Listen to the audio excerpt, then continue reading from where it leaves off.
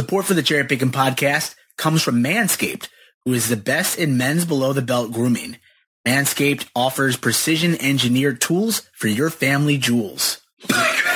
Hey fellas, it's time to get with the times and get with the technology that is Manscaped and their Lawnmower 2.0 tool. I've actually never used an electric trimmer before in the past. I received my Lawnmower 2.0 from Manscaped about a week or so ago, and I used it last night, and boys, I am in love. Listen up. This tool is so perfect. It will help your manscaping issues down there. No longer will you have to use scissors. No longer will you have to use that old Gillette razor blade that you use on your face to trim your beard, to trim your balls. I'm telling you, you guys will love this tool. It's the Lawnmower 2.0 product. I got mine last week, and I am in love.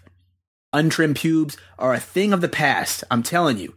It is time right now to gear up and get yourself the gift of shaving this holiday season. I'm talking about the Manscaped Perfect Package 2.0.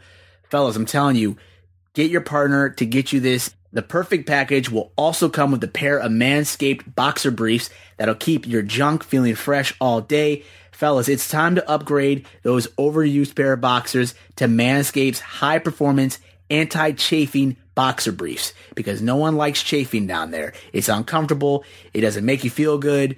And why go through something like that when you don't have to? That's why you got to get the Manscaped Perfect Package. Manscaped has redesigned the electric trimmer. Their Lawnmower 2.0 has proprietary skin-safe technology, so this trimmer won't nick or snag your nuts. But cracking! Manscaping accidents are finally a thing of the past. And don't use the same trimmer on your face as you're using on your balls. That's just nasty. Manscaped also has a crop preserver, which is an anti-itch chafing ball deodorant and moisturizer. You already put deodorant on your armpits. Why are you not putting deodorant on your smelliest part of your body? Get 20% off plus free shipping with the code BIGHEADS at manscaped.com. Always use the right tools for the job. Your balls and your partner will thank you. Again, get 20% off and free shipping with the code BIGHEADS at manscaped.com. That's 20% off with free shipping at manscaped.com if you use the code BIGHEADS. This podcast is part of the Big Heads Media Podcast Network. Go to bigheadsmedia.com for more great podcasts. Throw me the ball and watch what I do with it. You are now tuned in to the Cherry Pickin' Podcast with your host, Andre Cherry. Hey, what's up, everybody? It's Andre Cherry, your host of the Cherry Pickin' Podcast, and thank you for downloading another episode of my show. This is a very special episode because this is the 2019 college football season recap episode. That means we made it through 6 months of college football, and it's over now. We're done. So now all we can do is look back at the season that was, and then also look ahead to 2020. I'm excited to get into it for another season of the Cherry Pickin' Podcast, but this is the last episode of this season, of season 2 of the podcast, and I'm just ready to dive into this recap with you guys right now. So we'll go ahead and get started. I want to kick this off by reviewing my Power 5 conferences. I want to review my predictions for how I thought the season would finish, and then I want to actually look at how the season actually finished for the teams within the Power 5 conferences. So we'll kick it off with the ACC, and I'll read you my predicted finish for how I thought the season would go.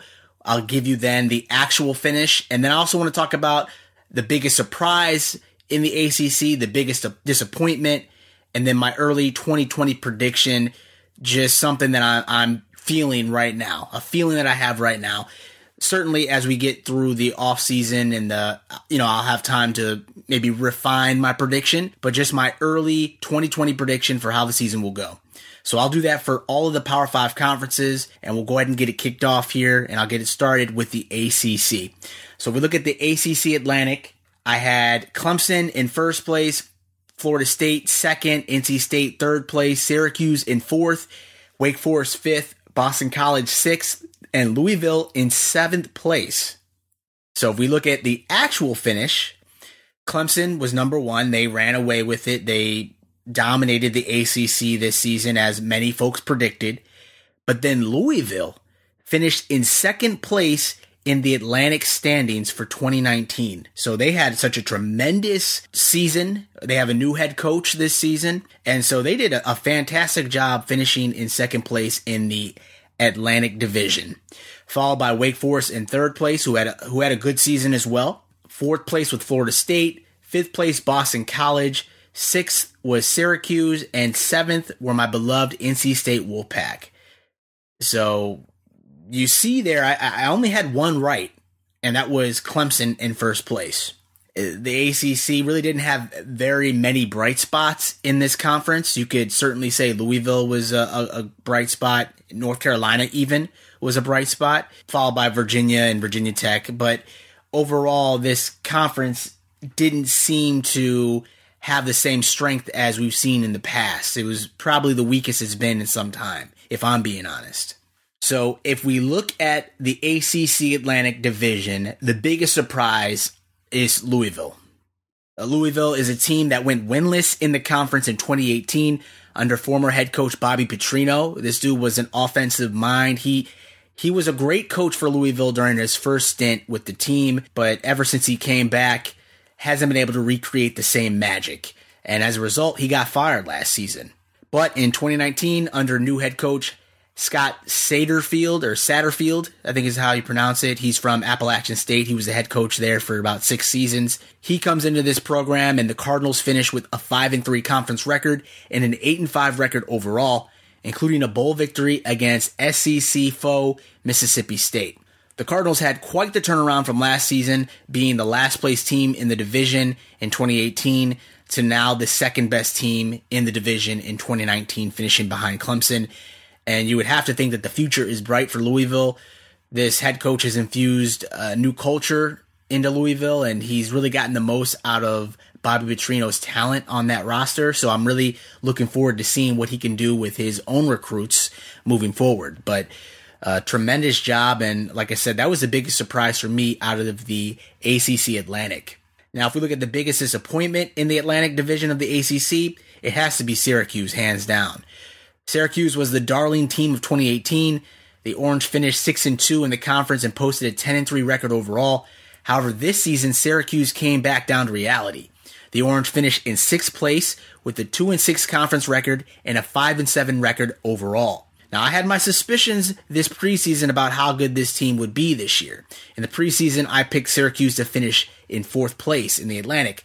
I saw a lot of other publications, a lot of other folks thinking that Syracuse was a better team than they actually are, and so they had them higher in their preseason predictions, but not me, not CherryPickin. I had them solidly at 4th place, and I thought that was a fair spot to put them at, because while they had a good season last year, I need them to do that consistently. I just because they have a flash in the pan season last year, that wasn't enough for me to go out on a limb and say that they were going to be one of the top teams out of the Atlantic this season.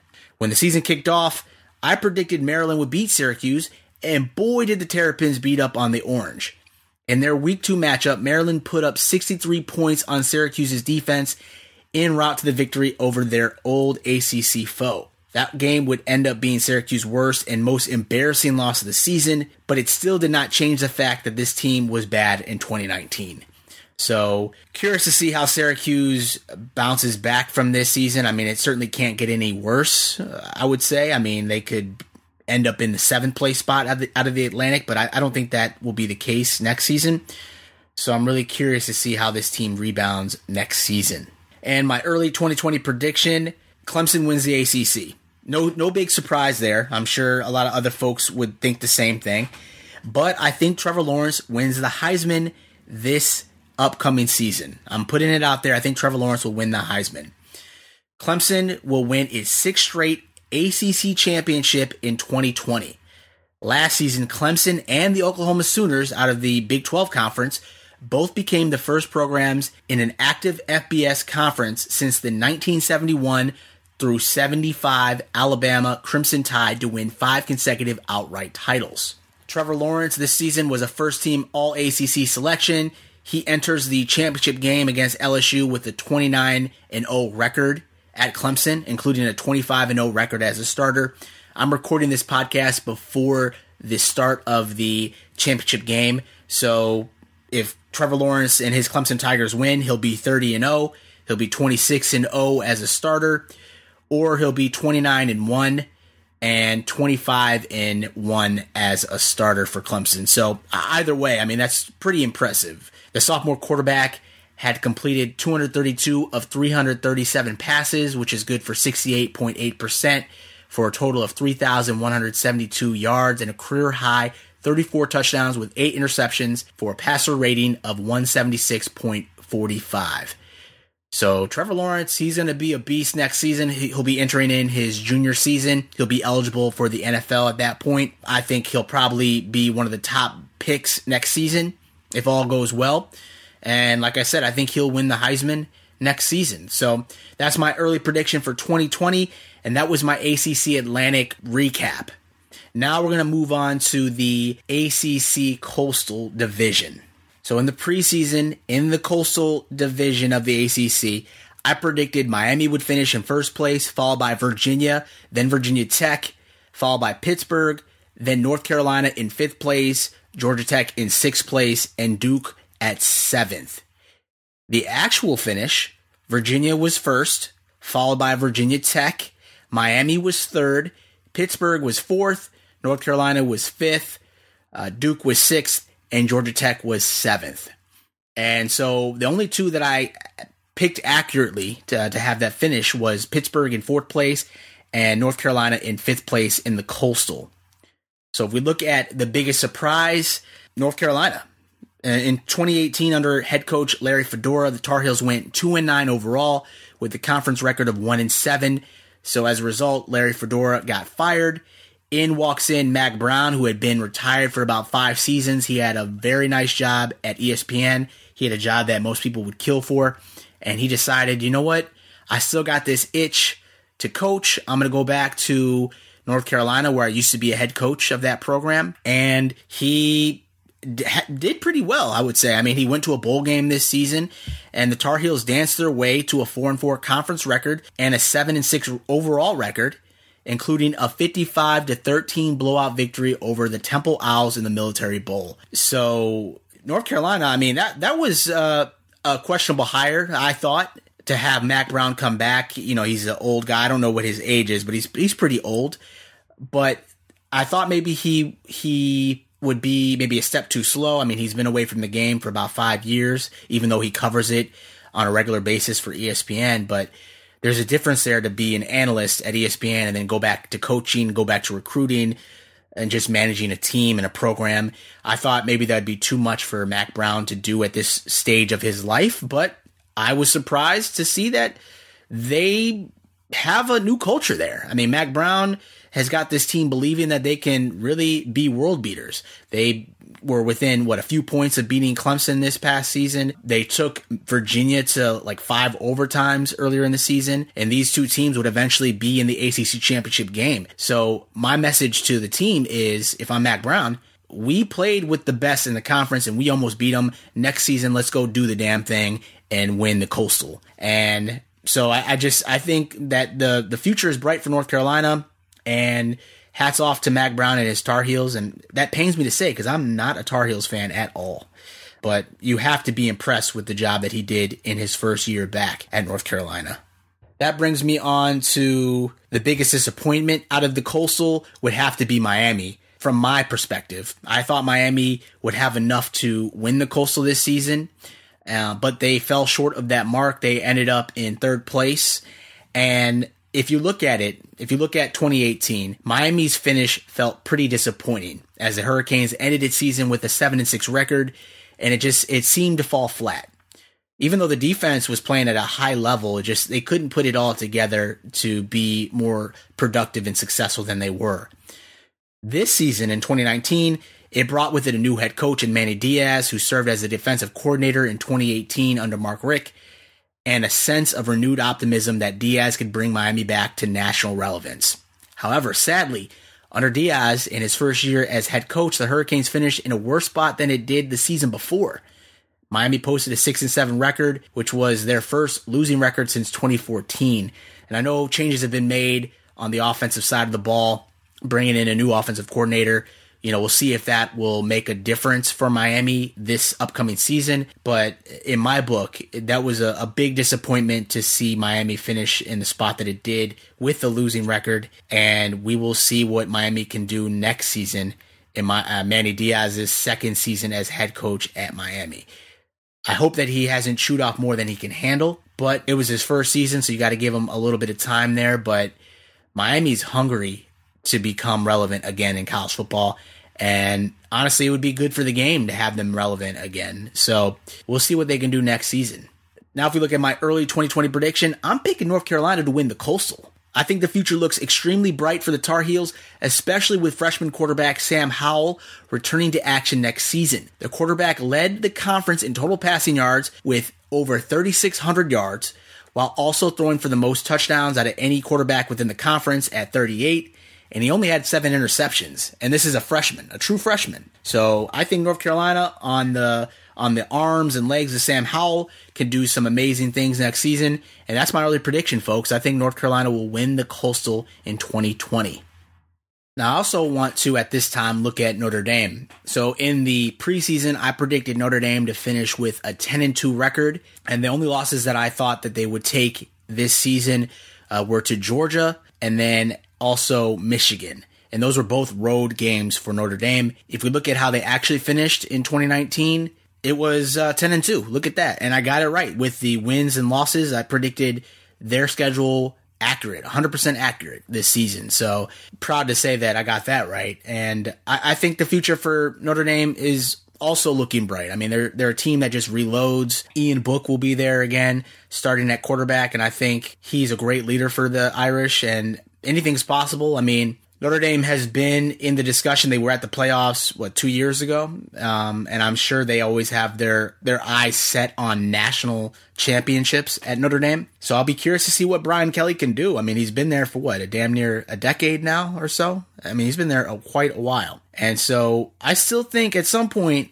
Urban Meyer will be the head coach of Notre Dame, but I think there's unfinished business for Brian Kelly right now, and I think he is motivated to get into the playoffs and to win a playoff semifinal game and get to the championship game next season. So anything is possible because they recruit on such a national scale. They get some of the best talent in the country. Notre Dame will always be in the discussion at every preseason, and so a 10-2 record. I think they finished 11-2. This season. I mean, that's pretty solid. And so, we'll see what they can do next season. If we transition on to the Big 12 conference, if we look at how I predicted that conference to finish in 2019, I had Oklahoma in first place, followed by Texas, then Baylor in third place, Iowa State in fourth place, Oklahoma State in fifth, West Virginia in sixth place, TCU in seventh, Kansas State in eighth, Texas Tech, and then Kansas finishing out the Big 12 conference. If we look at how they actually finished in the Big 12, the standings look like this. Oklahoma in first place, Baylor second, Texas in third, Oklahoma State fourth, Kansas State in fifth, Iowa State sixth, West Virginia seventh, TCU, Texas Tech at 9, and Kansas at 10. So the teams that I got right out of the Big 12 in terms of predicting their finish correctly was Oklahoma at first place, and then I have Texas Tech at 9th and Kansas at 10th. So the biggest surprise, even though Kansas finished in 10th place, I would say was Kansas. Despite matching their win-loss record from the last season at 3-9, there were flashes of good this season for Les Miles and his Kansas Jayhawks squad, including a 48-24 beatdown at Boston College this season on the road. I don't think anyone saw that coming at all. And then they also hung around with number 15, Texas. I mean, they only lost that by 2 points, and they were within 10 points of beating Iowa State this season. And Iowa State finished in sixth place, but they were in the discussion for possibly winning the Big 12 this season. For a good portion of this season, they were in discussion for that. So I think those examples there are some good reasons to believe why I think Les Miles will be able to turn it around so that Kansas becomes bowl-eligible team at some point. I think some people may say Baylor was the biggest surprise, but not me. I mean, I had Baylor in third place, so I thought they would be good. I thought they would be competitive this season, so it was good to see Matt Rule lead his team the way that he did to a second place finish. I mean, they won 11 games this season, so they weren't a surprise to me, but I think honestly Kansas showed flashes that they could be competitive in the Big 12, and I think maybe some folks thought it would be a few years out. But Les Miles looks to be a coach that can get those players motivated, and I'm really curious to see what he can do with his own talent next season. So that's the biggest surprise to me. The biggest disappointment, however, I would say would be Texas. And don't let Texas's bowl game victory over Utah fool you. This team underachieved in 2019. An 8-5 record is good if you're a team like Iowa State. But a Texas team, an 8-5 record isn't good enough. That's not going to cut it, especially considering all the hype this team brought with them as they entered this season. Sam Ehlinger at the last bowl game last year, what was it, the Sugar Bowl? I mean, the dude came on the mic and pronounced and proclaimed that we're back. Texas is back. You can't make that proclamation and then follow it up with an 8-5 record. I'm sorry, you cannot do that. I think this season will be, they'll have renewed hope and optimism that they'll be relevant in the Big 12 this season. Sam Ehlinger comes back in 2020, which is a good thing. He put out a pretty cool hype video. It's on my Twitter if you want to check it out. But if they don't win the Big 12 next season, I don't know when they'll ever get that opportunity to win the Big 12. Like right now is the best time to do it. Oklahoma is within transition. Jalen Hurts will be gone. Baylor just lost its head coach. I think Oklahoma State loses some players, like Chuba Hubbard, I think, is gone. So the time is right for Texas to seize this opportunity. The rest of the conference is going through some transition. Texas will be pretty intact for the most part. I don't know the players offhand who they're losing, but the fact that Sam Ehlinger is back, he'll be one of the more senior quarterbacks within college football, within that conference of the Big 12. So if they don't do it next year, you can't tell me that you're back. Like I don't want to keep hearing that if you're not able to back it up. And my early 2020 prediction, Kansas is going to go bowling. I mean, it might be at a Brunswick Bowl, but I mean, they're going to go bowling one way or another, I think, next season. I'm just putting it out there. So we'll see if they can get it done. All right, so with that, I'm going to take a little break here. We're going to pause, and on the other side of this break, we'll get into the Big Ten Conference. We'll talk about the Pac-12. We'll also go through the SEC predictions as well. So we'll take a little break here. I'll be right back after this short break. On the other side of it, we'll talk about the Big Ten Conference. Don't go anywhere. I'll be right back. Want to know what life is really like after the game's all over? Real athletes are here to share their true stories of adversity and triumph every week on After Orange Slices. Even if you don't like sports, pro athletes, former college stars, celebrities, coaches, public speakers, doctors, and all kinds of experts join the show, and there's a little bit of something for everybody. Join me, Bridget, for a slice of inspiration, plus your everyday sports news sprinkled in. New episodes every Friday at 8 a.m. Pacific Standard Time, available anywhere you get your podcasts. We're back.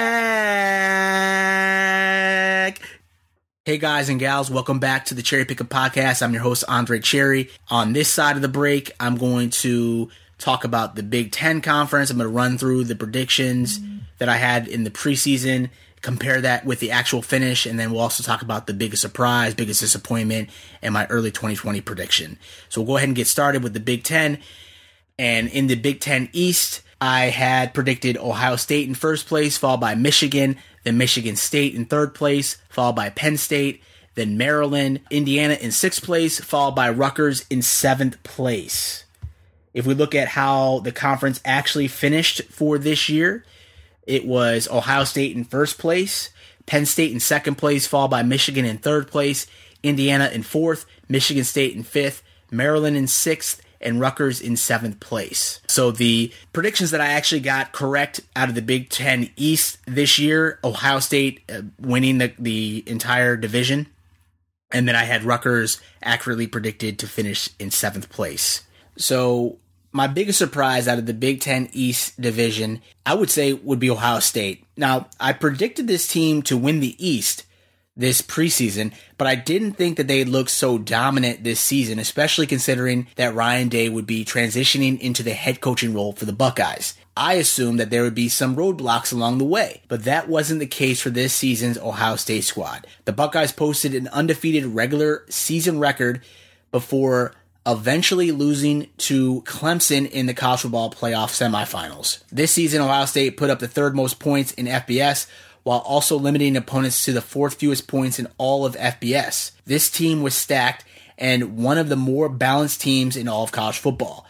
Transfer quarterback Justin Fields proved to be legit and will be a threat next season as well. This season, Fields completed 67.2% of his throws for over 3,200 yards, 41 touchdowns, and only 3 interceptions. Chase Young on defense was a beast at defensive end. He accumulated 46 total tackles, including 21 tackle for losses and 16.5 sacks. So Ohio State was very impressive. They may have been one of the more impressive teams all season long. They couldn't get it done in the college football playoff semifinal matchup, but they were a surprise to me because they were beating the brakes off of teams on its schedule. And they got some flack this season because they played a Big Ten schedule that on paper didn't seem too competitive, didn't seem too difficult, but Ohio State did what I expected it to do in that case, and in return they blew out all the teams on its schedule. So, I think that helped to validate how good this team was, and when they played Clemson in the college football playoff semifinal, it was a pretty good matchup. I mean, Ohio State looked like they were going to beat Clemson. And in the beginning part of that game, they were dominating Clemson. And so they let the game slip through their hands, through their fingertips. But still, hats off to Ohio State and Ryan Day for, his first season as the head coach. That's a good season to make it to the playoffs. And so I think there's opportunity there for them to be legit out of the East next season. Honestly, you have Justin Fields coming back. Some of the receivers will be back there as well. So I think this will be a pretty solid team next season. I don't know if they'll be as dominant as they were this season, but anything is possible with Ohio State. They just seem to reload. Then the biggest disappointment, I would have to say, is Michigan. I predicted Michigan to finish in second place this season. I didn't believe that they were as legit as everyone thought they would be entering into this season. A lot of publications had them winning the Big Ten East, but not me, not Dre, not CherryPickin. I didn't see enough from Michigan.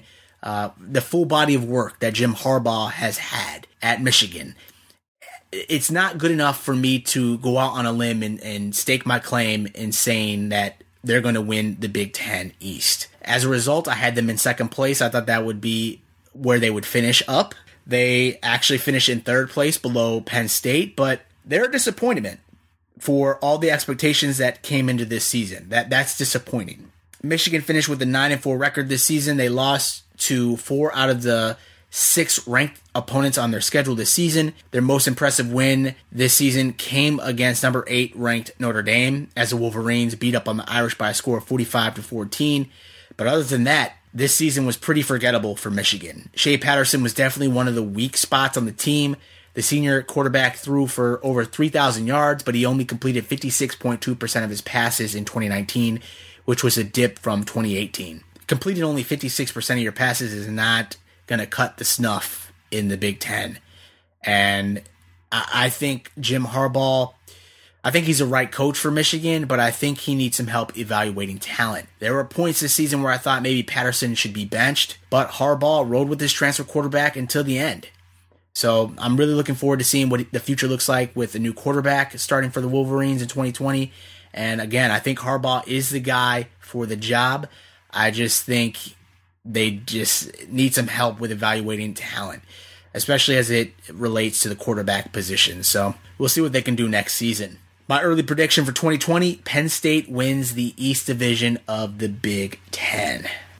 Now, if we transition over to the Big Ten West Division, I predicted Iowa would finish in first, followed by Wisconsin, Nebraska in third place, followed by Northwestern, Chicago's Big Ten team, Northwestern, then Illinois, followed by Purdue, and then Minnesota in 7th place. So PJ Fleck has got his boys rowing that boat. So if we look at how it actually turned out, Wisconsin was in first place, Minnesota second, Iowa in third, Illinois in fourth place, followed by Purdue, then Nebraska in sixth, and then Northwestern in seventh place. So as it turns out, I didn't predict any team within that division accurately.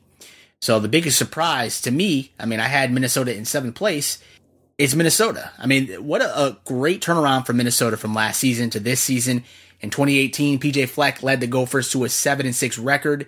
However, in 2019, the Gophers posted a very impressive 11-2 record, including a 31-24 victory over SEC opponent Auburn in the Outback Bowl. The early part of the schedule was weak, but Minnesota handled its business in each of those games. The most quality win of the season came against number 5 Penn State on November 9th.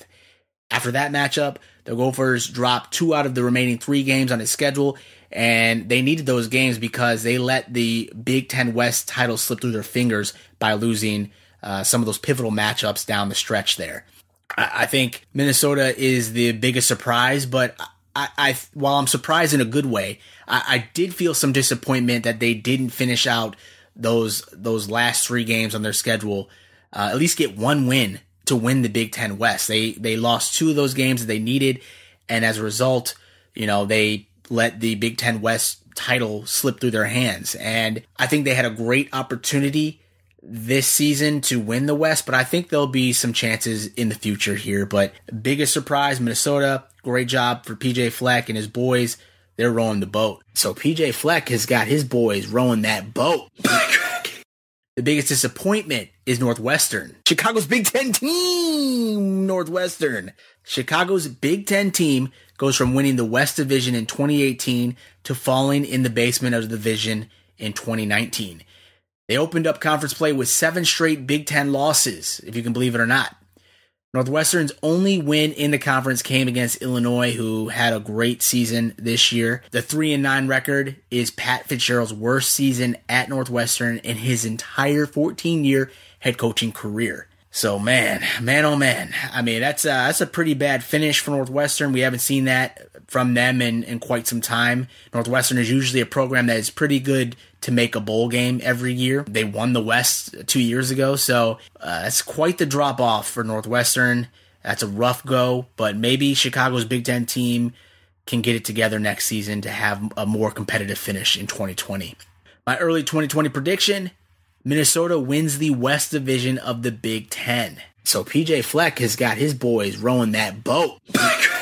Okay, now we're going to transition to the Pac-12 conference, and we're going to look at the Pac-12 North. In the 2019 preseason, I predicted Oregon to finish in first place, followed by Washington State, then Washington in third place, Stanford in fourth place, California in fifth place, Oregon State in sixth place.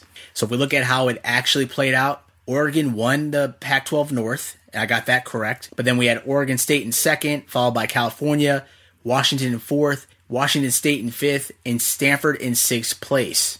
So my biggest surprise out of this conference or out of this division, the Pac-12 North. I can't put my hand on one team in particular, but the Pac-12 North overall was a big surprise to me because I predicted Oregon was going to win the North this year, but I didn't know that the rest of the conference would be so blah. Oregon went 8-1 in conference.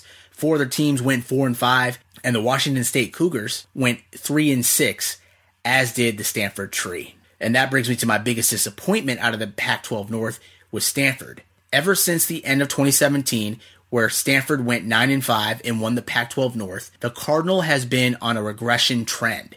In 2018, they dropped to third place in the North, and then this season, David Shaw's team finished in dead last in the North standings. Since the start of the 2011 season, when the inaugural Pac-12 championship game was held, Stanford has represented the North Division 4 times, which is the most appearances by any team in the conference. They won the Pac-12 title on 3 of those 4 visits. However, the last time they made it to the championship game seems like a distant memory. This team had lost a lot of talent entering into this season, so I give them that. And they also saw some injuries at some key positions, including quarterback.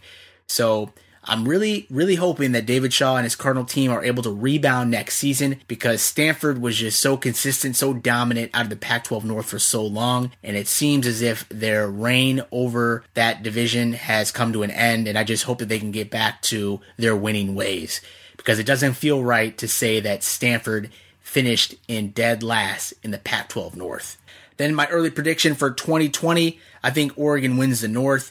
Mario Cristobal will be in his third season up there in Eugene, and after assuming the position from Willie Taggart, Cristobal went 9-4 in his first season, followed by an impressive 12-2 record this season and a top 5 finish. He loses his quarterback, Justin Herbert, but I still believe there's enough talent in place to keep this train rolling. So I'm thinking the Ducks will win the North next season. Now, if we look at the Pac-12 South, in the preseason, I predicted Utah to win the division, followed by USC in second place, then Arizona State in third, followed by Arizona, then UCLA in fifth place, and Colorado in sixth place. If we look at how the division actually finished, Utah was in first, followed by USC in second place, and I got those two teams predicted correctly. And then we had UCLA in third place, Arizona State in fourth place, followed by Colorado, and then Arizona rounds out the group in sixth place. The biggest surprise out of the Pac-12 South this season, I would say, would be UCLA. And even though UCLA didn't go to a bowl game this season, they did improve from a season ago, even if it was marginally. The Bruins finished in fifth place in the South standings in 2014 compared to a top 3 finish in 2019. I wrote this team off at the start of the season, but looking at the schedule, Chip Kelly did have some impressive wins this season, including 2 victories over ranked opponents Washington State and Arizona State. This season, UCLA also ended an 11-year drought against Stanford with a 34-16 win. So despite the poor record, there were some great moments there for UCLA, and that's enough for me to think that they're building on that momentum for the future. So that's just my take on that. The biggest disappointment, I would say, is Utah. Now, even though I predicted them to win the Pac-12 South, they were my team all season, I thought they'd play themselves into the college football playoffs, but their embarrassing 37-15 loss to Oregon in the Pac-12 championship game left a bitter taste in my mouth. The loss also snapped their 8-game win streak that they had going at the time. So hats off to Utah for being impressive this season. One of the more impressive teams out of the Pac-12 this season, but the way they finished just left a sour taste in my mouth, and to me that's a disappointment because I predicted them to make it to the playoffs. My early 2020 prediction, USC wins the South. Clay Helton will be entering his 6th season in LA, and he'll have a healthy roster, and I think he's going to win this season in the Pac-12 South. I think they're going to make it to the Pac-12 championship game, and I think that's going to keep Urban Meyer at bay. So I know a lot of folks weren't happy and pleased to see that Clay Helton would be returning this season. A lot of USC fans, mind you. But I think Clay Helton did a great job this season considering the fact that he had a lot of major injuries on his roster. Give him a full, healthy roster, and I think Clay Helton is going to be able to get this thing going. So that's just my take on that, and that's my opinion. But I think USC wins the South in 2020.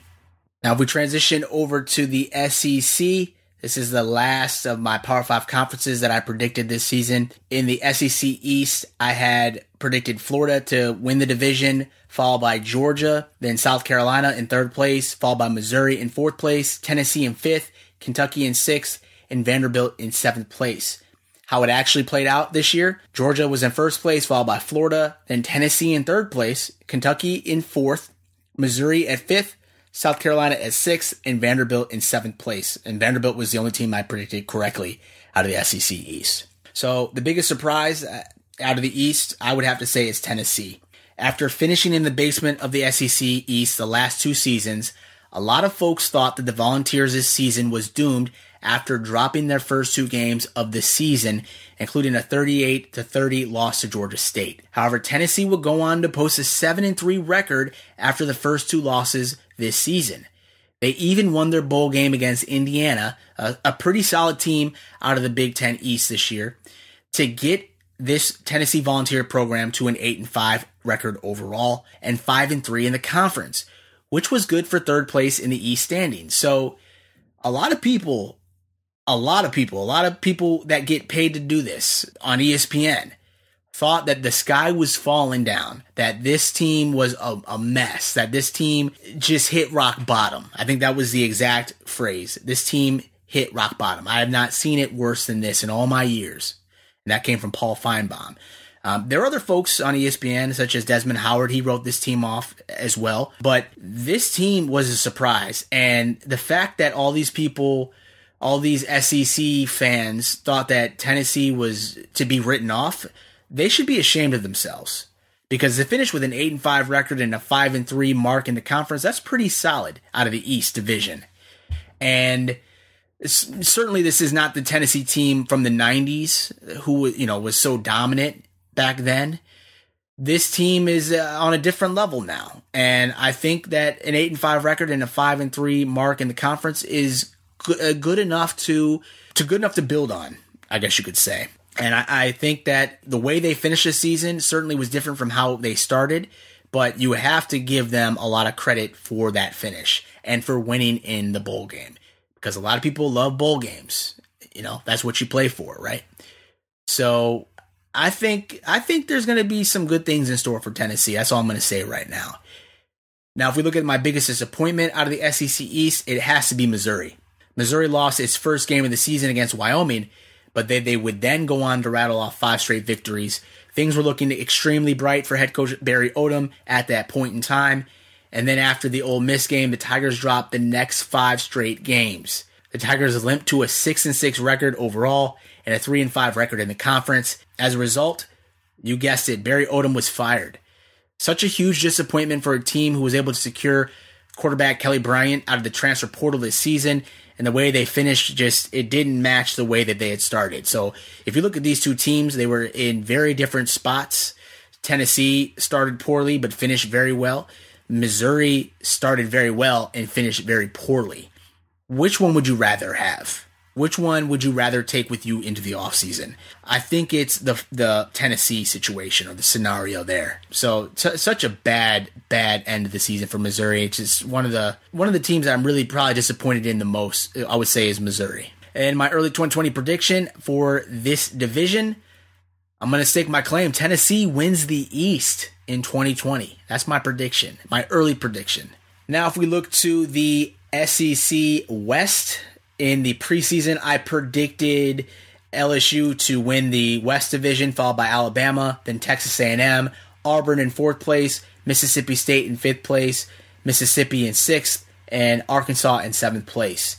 If we look at the actual finish, I had LSU picked correctly, followed by Alabama in 2nd place, then Auburn in 3rd place, Texas A&M in 4th place, followed by Mississippi State, Ole Miss, and then Arkansas. So the only teams I did not get correctly out of the West were Auburn and Texas A&M.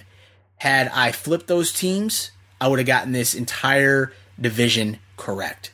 So that's crazy. The biggest surprise, I would say, was LSU's offense. This season, LSU scored the most points in college football with 48.9 points per game. They also ranked in the top following categories. Team total offense, 564.1 yards per game. That's first. Scoring offense, I told you, was first. Total offense, which was 294.2 yards per game, was second. Average yards per play, 9.53 yards per play. That's first. Deep passing completion percentage of 20-plus yards, 56.5%, which is first. Deep passing touchdowns of 20-plus yards or more, that's 23. They had 23 of those, Joe Burrow did, and that was in first within the all of FBS this season. So I could go on and on. I mean, there are a lot of stats that LSU just obliterated this year. Joe Burrow seemed to be playing on another level this season. I could go on and on about him. He won the Heisman. His completion percentage is like 77% or something ungodly at this point of the season. So LSU's offense really just was clicking on all cylinders. Clyde Edwards-Helaire was a beast. The receivers for LSU played at a big level this year. So it's just, this team offensively has done some things that I don't think we'll see happen again at LSU, at least not next season. But the fact that LSU put it together on offense is just really impressive, and I thought they would be good this season. I just didn't think the LSU offense would be that good. The biggest disappointment, I would say, is Texas A&M. After finishing in second in the West in 2018, the A&M Aggies dropped to fourth in the division. They finished slightly lower than my expectations for this team in 2019. In the preseason, I predicted them to be in third place. But I'll give them the fact that they probably had one of the most difficult schedules in all of college football this season, including stops at Clemson, Georgia, and LSU. But Jimbo Fisher's team had opportunities to go 2-2 against these top 10 teams. I'm looking specifically at the Auburn game, in which they were within 8 points of the lead, as well as the Georgia matchup where they were within 7 points. So there were some missed opportunities there, and we'll see what Kellen Mond and Jimbo Fisher can do next season. But I just thought that they had an opportunity to finish better than they did, and that's why I'm saying they were a disappointment to me. And probably the fact that Jimbo Fisher looks like a used car salesman, and that I just can't trust him. He just seems kind of sneaky. He just seems kind of shysty, and I just can't trust the guy. But Texas A&M was probably my biggest disappointment in 2019. If we look at the early 2020 prediction, I'm thinking that Auburn will win the West this year. Auburn won the West in 2017, and while I fully believe Alabama will be on a revenge tour next season, and I'm doing that with air quotations, I think Auburn will go on a tear next season and will end up in the SEC championship game. I really think that this team will do it, and that's my prediction for 2020. So there we have it, folks. Those were my predictions and the actual finishes for all of the teams within the Power 5 conferences for the 2019 season. So after another short break, I want to recap the Temple's Owls 2019 season. And it's I'm going to play you a soundbite from a couple podcasts ago, and it just recaps the season very succinctly for where I think this team will go and what moves it needs to make next season. But we'll get into that right after this short break. I'll be right back. Don't go anywhere. I'm Kyle. This is Steven. Together we host a show called Boy Meets World. Tell them what we cover on Boy Meets World. Boy Meets World. But that's not all, is it? No. No, we cover life experiences. Ours. Oh, son of a... All right, just check out the show, please. We really need it. Okay? We need a win. Just check us out. We talk about the show Boy Meets World. Each episode of our show, we run parallel for an episode of Boy Meets World where we will examine the show. That's way too much. What happens, our life, how it relates to it, experiences. I can't believe you're still recording. I am recording this. Check it out, guys. You'll get some hilarious stories from me and Steven from our childhood. You'll get a great... I lost it. Under first-year head coach Rod Carey, Temple finished the 2019 regular season with an 8-4 mark overall and a 5-3 record in the American Athletic Conference. This season's senior class is the third winningest program in school history with 33 victories. They are only the second group of seniors in school history to play in a bowl game every year. The first class to do that was the 2018 group of seniors. This season's Owls team was led by some very impressive playmakers. In fact, 3 players were recently named to various All-America teams. Redshirt junior defensive end Quincy Roche earned the highest recognition as he was voted first team by Sports Illustrated. Roche was also named the Defensive Player of the Year by both the American Athletic Conference and Eastern College Athletic Conference. This season, Roche accounted for 44 tackles, 18 tackle for losses, 13 sacks, 2 fumble recoveries, a forced fumble, and a block kick. Roche was a difference maker on a defense stacked with playmakers this season. On offense, redshirt junior Matt Hennessy earned second team honors from USAA Today and Pro Football Focus, and also garnered a third team selection by the AP. Hennessy was the highest graded center in FBS according to Pro Football Focus. He only allowed 4 quarterback pressures and no sacks on 826 total snaps this season. If you look at his teammate on offense, freshman running back Raymond Davis earned first-team All-America freshman honors from ESPN and Pro Football Focus. Davis helped to fill the huge void left by the departure of eventual NFL running back Raquel Armstead. Davis led the team in rushing with 900, and his yardage attempts 178, rushing touchdowns 7, and 100-yard games 3, rank second on Temple's all-time list among freshmen to only Bernard Pierce. Davis has the third most rushing yards by any true freshman in FBS. Davis's production in combination with running back Jagger Gardner has been a solid 1-2 punch this season. And unfortunately for Mr. Gardner, he had gotten hurt a few games before the end of the season for Temple, so his career is over for the Temple Owls, but those two running backs had a great combination this entire season. From an offensive perspective, this team feels like it's been trying to find its groove all season long, and the Owls, while they have playmakers on offense, I haven't necessarily been impressed by the quarterback play. Last season, the Owls ranked 24th for points scored at 34.9. However, this season, the Owls dropped quite a bit to 76th overall, which is good for 27.4 points per game. Head coach Rod Carey has played two quarterbacks this season. Starter Anthony Russo has seen the most snaps and has thrown for 2,733 yards and 21 touchdowns this season. Russo has completed 58.6% of his pass attempts this season, which is a slight improvement from 2018. Russo is a leader of the Temple Owls, and he earned the starting position in 2018 after saving their season last season after the Owls began their season with 2 straight losses, including a head-scratching loss to Villanova in Week 1. With Russo as a starter last season, he would go on to lead the team to a 7-3 record and a bowl berth.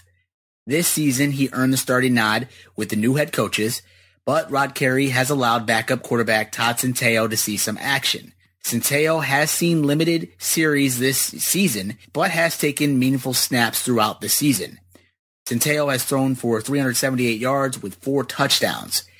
Carey has inserted Centeio into the action to help provide an additional element to the offense, which includes his ability to run the ball.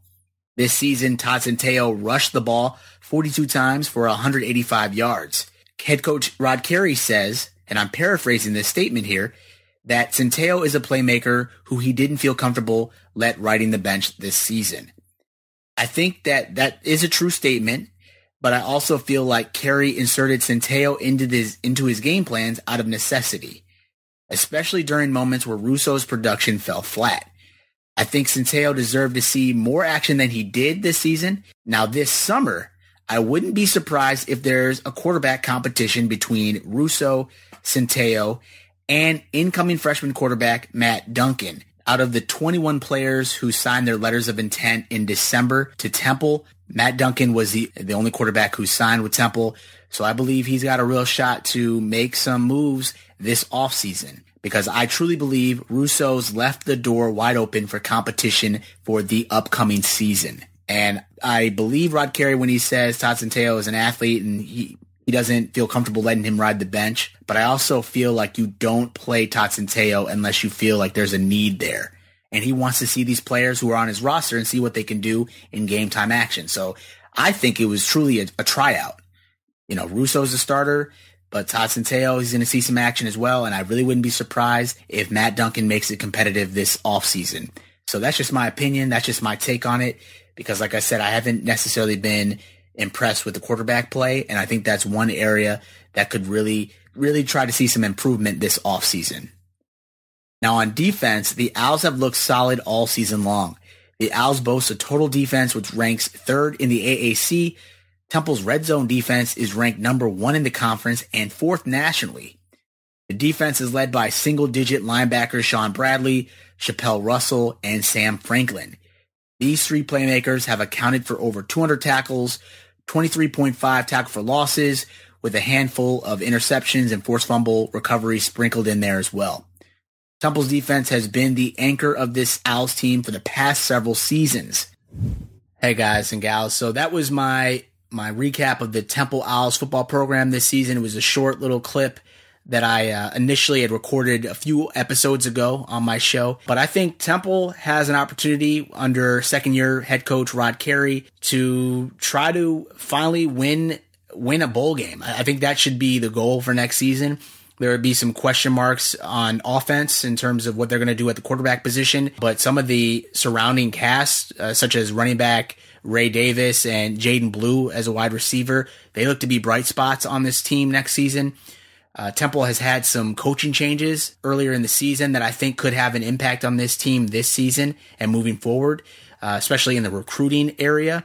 So the pressure is on now for Rod Carey in his second year at Temple. He's winless in bowl games for his career. I think he's 0-7. So there's going to be some pressure on Temple to be competitive out of the AAC East this next season. And certainly the focus is going to be on trying to win the division, but most certainly winning a bowl game, getting to a bowl game and winning it. Because these last 2 bowl games have gotten blown out. They've been embarrassed. So it'll be really interesting to see what Temple does next season, and I'm going to be here for it, and I think you should be here as well. Follow me on Twitter. You can find my stuff at CherryPickinSports.com, and I'll be excited to report on Temple next season.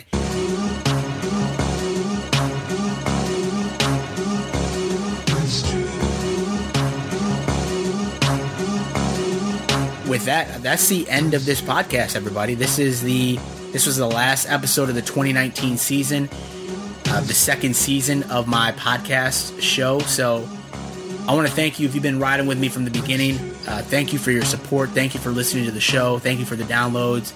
Thank you for the follows on Twitter.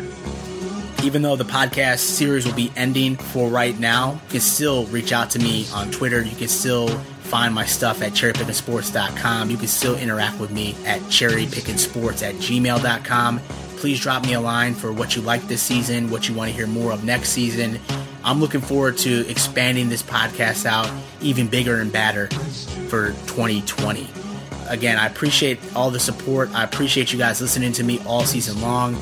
It's been a fun season of college football, and I cannot wait to get back to do it again next season. So with that, thank you guys from the bottom of my heart. I appreciate it, and I can't wait to talk to you guys again in the near future. Have a good one, guys. Take care. So PJ Fleck has got his boys rowing that boat.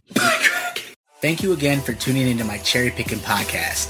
If you enjoyed this episode, please feel free to subscribe to my show and drop me a rating on Apple Podcasts. All of my digital content can be found at the website CherryPickinSports.com. And if you are looking to interact with me via social media, my Twitter handle is @Cherry_Pickin. That's PICKIN. On my Twitter, you'll also find a link to my blog where I post my weekly college football predictions and analysis. I can also be reached via email at CherryPickinSports@gmail.com. Please feel free to reach out to me regarding what you like about this podcast or about what content you'd like to hear more of on future episodes. I sincerely thank you for your support, and I can't wait to talk to you again soon. Take care.